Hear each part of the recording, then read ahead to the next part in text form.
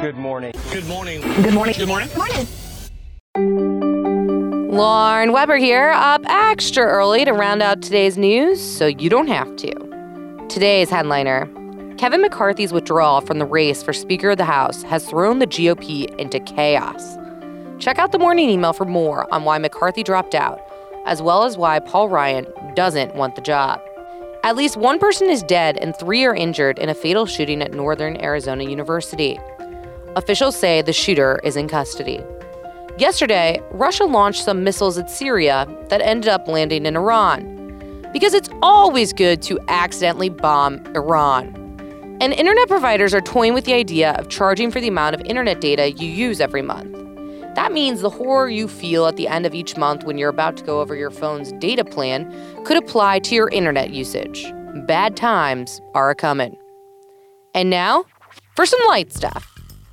Netflix raised the price of its most popular plan by $1 a month, basically extorting all of us for $12 more a year. Game of Thrones cast another Red Priestess, and all we really want to know is what that means for Jon Snow. Next spring could not come soon enough. And say goodbye to Facebook's like button. You can now use 6 emojis to express every range of emotion you have when reading that crazy friend from high school's political status.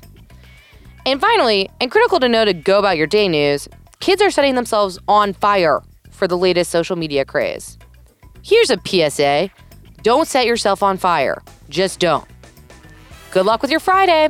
You'll probably need it.